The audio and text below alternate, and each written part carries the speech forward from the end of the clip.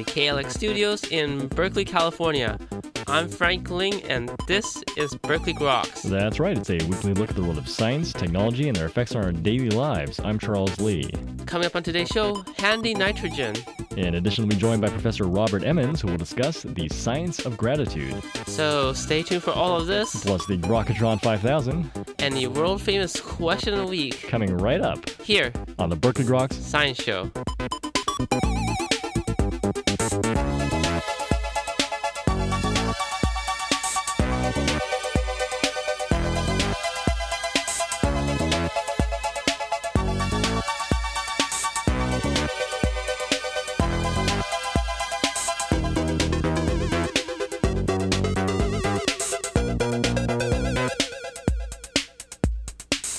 Welcome back to Berkeley Rocks. I'm Frank Ling. And I guess that makes me Charles Lee. How you doing, Frank?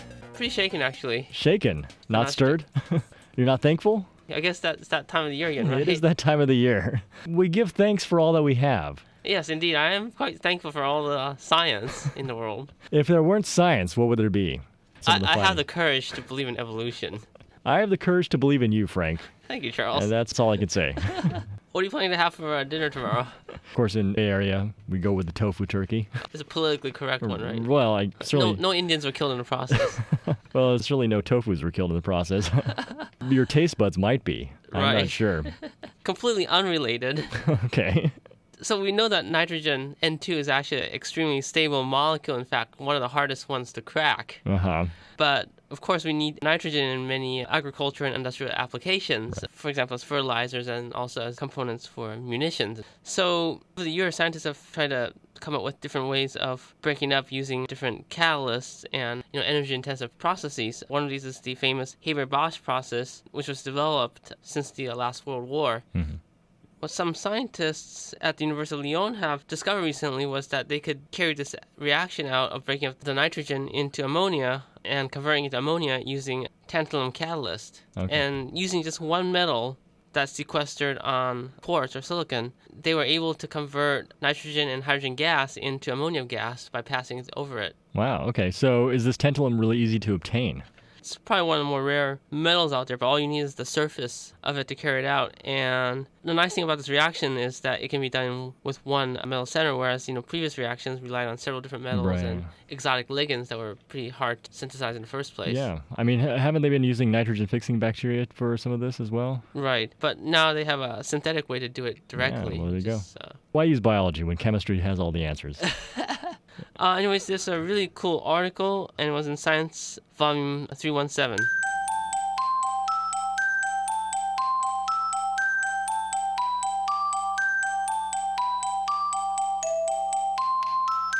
Frank, how do you communicate? Usually some body language. You're both effective, I guess. Right. Well, it depends what kind of body language and what parts of your body. At least I'm not threatening. Well, that's good. Chimpanzees, however, obviously communicate very well also with their voices. Uh-huh. But hand gestures are even more important in their communication to tell other chimpanzees what they're thinking. So what does it mean when they pump their hands? But this actually has some implications for how language evolved in humans. And a lot of researchers have thought that language developed from the vocal calls that these chimpanzees had been using. Right. And they actually suggest now that the broader hand gestures that chimpanzees have are a more likely source of the evolution of language in humans than the vocalizations that you find in chimpanzees. And this was research done by Frans de Waal at the Yerkes National Primate Center in Atlanta, Georgia. They classified all these different hand signals, show that it's very complex and robust. Right. Compared it to some newborns who actually have similar hand gestures and show that the development of language probably first arose from the hands and then moved into the vocal gestures as well. So maybe some of our own human hand gestures evolved from these instincts that the chimpanzees had earlier developed. That's what they're suggesting. And the parts of the brain that are presumably involved in that just were usurped by the vocal centers for language. Yeah. So do they say yatta? So this is very fascinating work. It was published in a recent edition of our very favorite journal. Oh, the Proceedings. Of the National Academy of Sciences. PNAS. And that's all for a look at recent developments in the world of science and technology. This is the Berkeley Rocks Science Show. We'll come up in just a few minutes. Professor Robert Emmons will join us to discuss the science of gratitude. So stay tuned.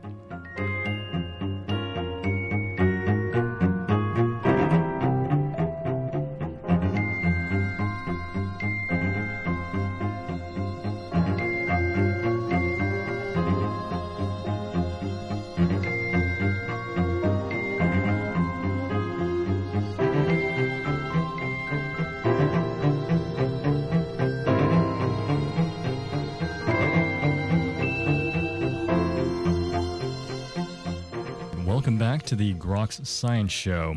Well, gratitude, as they say, is often in short supply, but learning to be grateful may also increase one's emotional well-being, perhaps even leading to a happier existence. Why is gratitude so important? Our guest today, Professor Robert Emmons, has been investigating the psychology of gratitude as a professor of psychology at UC Davis.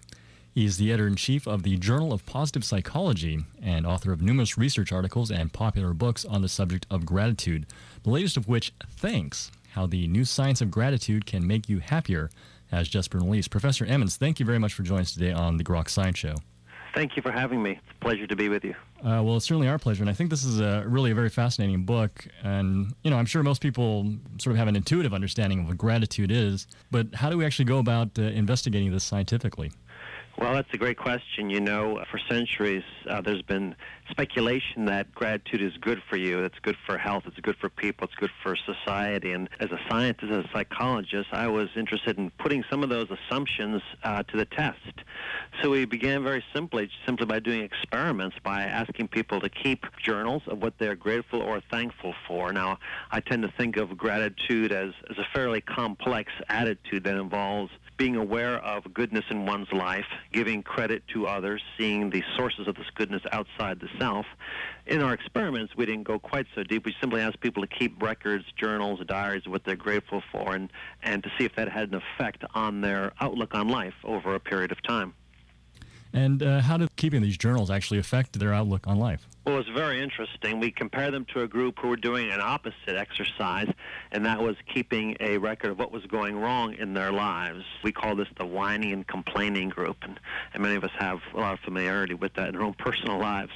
And what we found was that after a period of approximately 3 weeks, the people keeping gratitude journals were so much higher than the ones in the hassles group in almost every dimension of well-being that we measured, in terms of their level of optimism, their level of vitality or energy, their level of enthusiasm for life, their ability to cope with stress. On almost every indicator we examined, people in the keeping gratitude journals far exceeded those in the other comparison conditions, suggesting to us there's a power in gratitude. That's very fascinating. Do they also manifest any kind of physiological changes as well? Well, we did find some other benefits in the physical realm. That is, the ones who were keeping gratitude journals, they reported better sleep. They slept more per night on average, about a half hour more per night. They woke up, they felt more refreshed.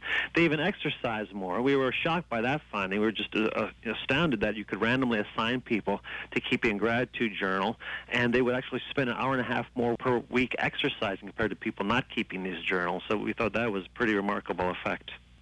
So what do people typically put in these gratitude journals, and did you actually direct them as far as what they should be sort of paying attention to? No, actually it was very, very open-ended. We let it up to each individual to focus on that which they wanted to, and so a wide variety, hundreds and hundreds of different sorts of gratitudes that people listed, from the sorts of things you'd expect, their health, their family, their friends, to very specific things. Some people listed material blessings like their homes. Some would talk about seeing a beautiful sunset or being out in nature. Others talked about bad things not happening to them. I was thankful that it didn't rain today, for instance. There's a resiliency to gratitude that there's so many different things a person could list. It's not limited just to a couple of domains of life. One of the surprising findings, I guess it's not too surprising that people would be more positive and upbeat and so forth, and they're focusing on their blessings. It'd be a scoop if they weren't, right? But what really surprised us was in terms of social relationships. When people were keeping gratitude journals, they reported feeling closer and more connected to others, felt less lonely, less isolated. And we know when it comes to health and well-being that the nature of a person's relationships is vital. There's no well-being without having close, warm, intimate, reciprocal relationships. And for that reason, gratitude is really the relationship-strengthening emotion. If you want to feel closer and connected to others, keep a gratitude journal. It works. This area of inquiry is sort of new to science. Philosophically, this has been addressed for quite some time.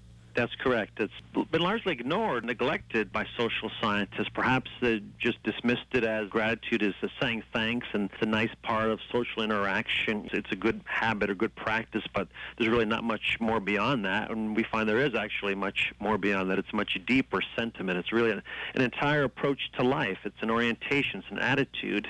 And it's not just a feeling of saying thanks when you've received a present.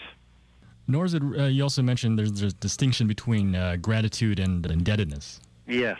So indebtedness typically has a unpleasant connotation to it, and we don't like to feel indebted to someone who, let's say, someone loans us money.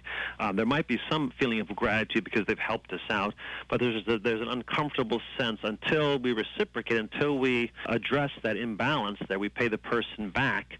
We're experiencing a negative, unpleasant psychological state.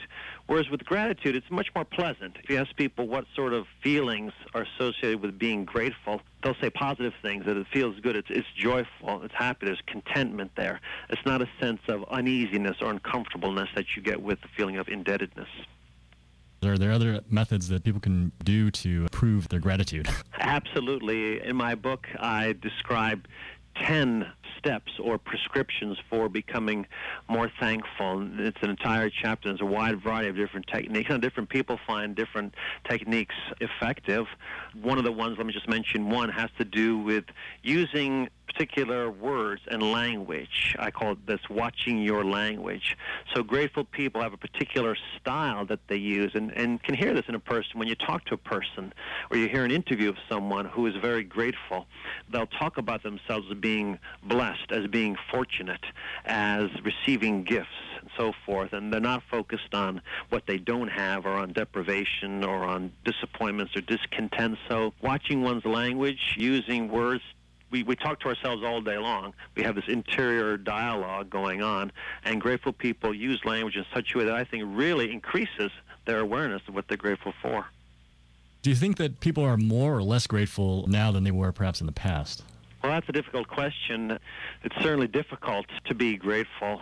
There's so many factors that work against it in terms of messages that we hear that we don't have enough, that we need to keep striving for more and more, that life isn't complete until every possible physical and material need is satisfied, and even then there's more and more that we have to do. So, yeah, there's strong tendencies that work against gratitude. Now, we've often had those, and perhaps have always had those in the past, but I do think it's a challenge, and why it requires such hard work, why being grateful is a discipline. It doesn't come easily or naturally to people. If one were to take, for example, an evolutionary perspective, one might think then that being perhaps overly grateful might lead to some sort of complacency in this evolutionary selected. Yeah, I mean, that's a popular assumption, right, that you could be too grateful. And I don't know, I haven't found anyone of the hundreds of people I study yet that would qualify as being too grateful. But typically a virtue like gratitude requires it's being expressed appropriately, right, in appropriate conditions, appropriate situations. And I guess it could make you too complacent or too unwilling to change the status quo in a situation that needs to be changed. But in fact, we find that the more grateful a person is, the more passion they have, the more enthusiasm, the more energy, the more likely they go out there and achieve their goals. So it does seem to drive behavior in a positive direction. How do you see this gratefulness then interacting with other personality traits that lead to happiness? Yeah, so I think there's a whole cluster of characteristics that seem to go together in call it a happy personality. You have positive relationships, for example, the ability to give and take in a close, intimate relationship, and clearly gratefulness and related feelings like appreciation, so forth, are important parts to it. There's a sense of self-worth, so you have to feel good about yourself. I don't mean you walk around saying, I'm a great person, I'm a good person, that sort of mantra. Just a sense that one has a realistic perspective of one's strengths as well as one's weaknesses. We might call this humility. That goes along with feeling grateful. Then there's a sense of compassion or altruism, a desire to reciprocate favors received that happy people are characterized by, as well as grateful individuals. Do you think some people have a greater propensity naturally to be more grateful than others? Well, we know certain people have a greater propensity to be happier than others, and conversely, some people have a greater propensity to be unhappier given the genetic lottery that occurs at birth, that there's what's known as the set point for happiness. And so some people by disposition, by nature, find it easier to be happy. Some people find it more difficult. And my sense is that is also true with gratitude. Now, they haven't done the sorts of studies yet to look at the genetics of gratitude as has been done, let's say, with happiness. But my guess is that similar pattern will emerge, that there is a set inherited range that makes it a challenge, right? For some people, if they're born with a low level of positive emotions like gratitude or happiness, it takes more work. It takes a little bit more effort to raise that set point, but I think it can be done. So is that saying that there's sort of a maximum range that each person can have in terms of the level of happiness that they are able to achieve? Maximum range, and it's probably desirable, right, to have an optimal range like you suggested. You know, you might not want to be too grateful or too happy or too optimistic, right, because if so, you wouldn't do the necessary work needed in various aspects of life to make sure that you're making sure everything is going the way it should. For instance, if I'm overly optimistic about my health, I would never go to the doctor, right? I would never take medicine. I would eat whatever I want because I would believe I would never get sick. Do you think you yourself are very grateful? Well, I work at it. You know, I'm certainly painfully aware when I'm not grateful. If you ask my wife, she would say no. she says to me, "How can you study gratitude? You're the least grateful person I know." And I think she probably exaggerates a little bit, but as a psychologist, we tend to study what we're bad at, but we want to get better at. So I have friends who study memory because they're very forgetful, for example, and I was always someone who took things for granted, always trying to achieve something better, you know, not satisfied with what I had, and that drove me. And so the last 10 years, I think, has been a very personal journey studying gratitude and trying to develop more gratefulness in my life. So what direction is your research heading now? Well, we want to learn more about how to become grateful, how to really sustain changes in one's level of gratitude and also happiness. You know, we know that it works at least for the short term. We can make people happy. We can raise that bar of their happiness experience at least for a few months, but how long can you sustain this? Can it really present a lifelong change? You know, what sort of intervention is needed so that a person develops more of a grateful disposition and orientation toward life, not just feeling more grateful, but really approaching life as a manner of being grateful, as an orientation. And so we need to do a lot more work trying to understand what really is able to maintain this outlook on life that easy for some people, difficult for others. So I realize this is obviously a psychological approach, but I'm curious, are there pharmacological approaches that people are taking in terms of trying to address these issues? Well, we know that pharmacological treatments, of course, work with people who have very low levels of happiness in the sense of depression that can be very effective. But, you know, a lot of the pharmacological treatments are very good at dealing with symptoms.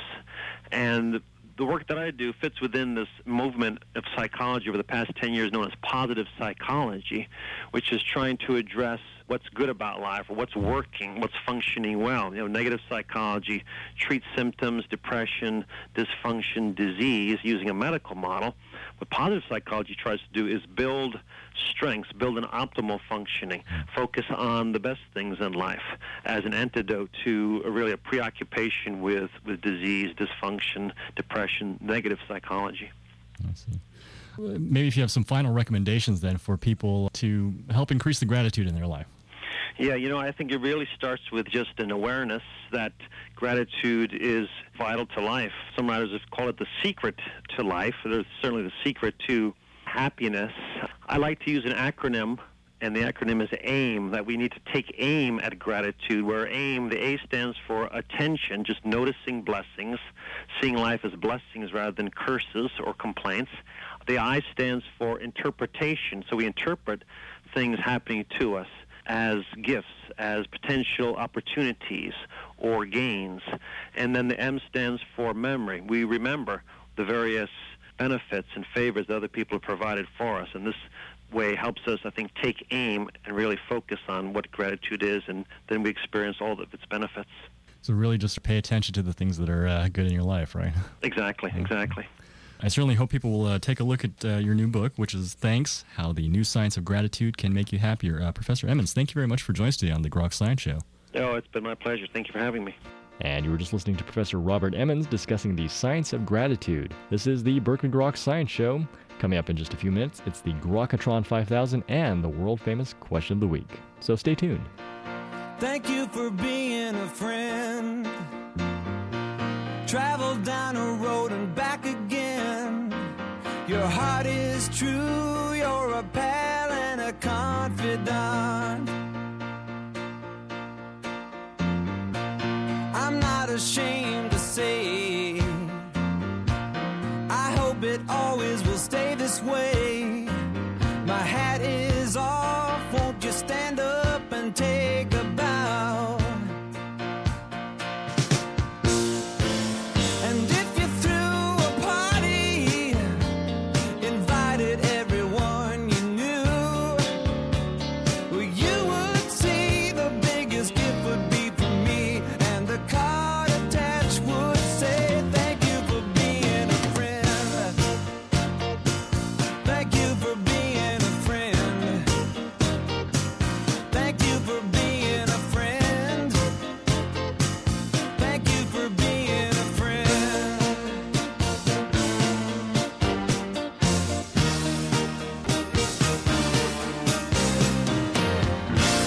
All right, we're ready to play our game. It's the Grokatron 5000. It is our supercomputer that was formerly known as Deep Blue.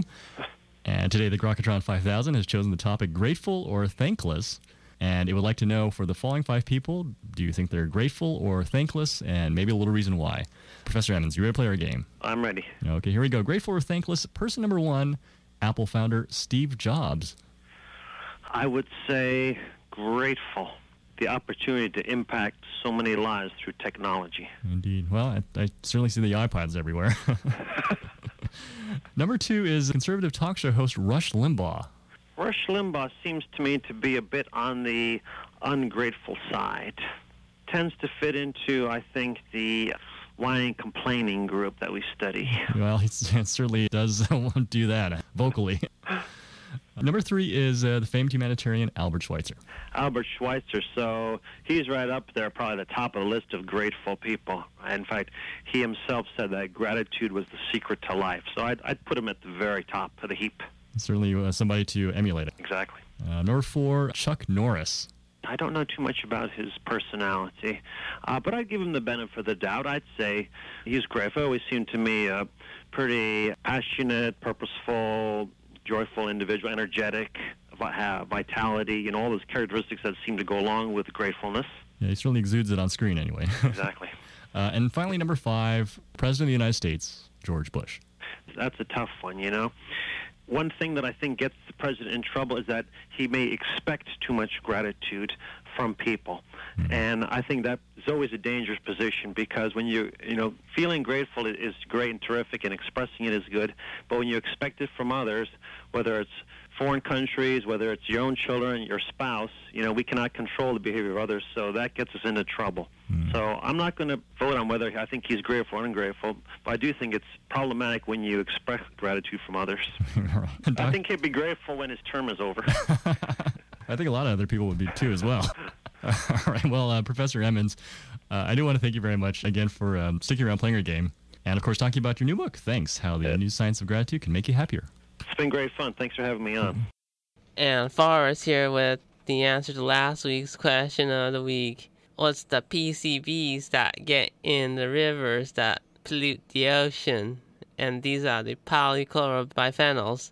Nasty stuff.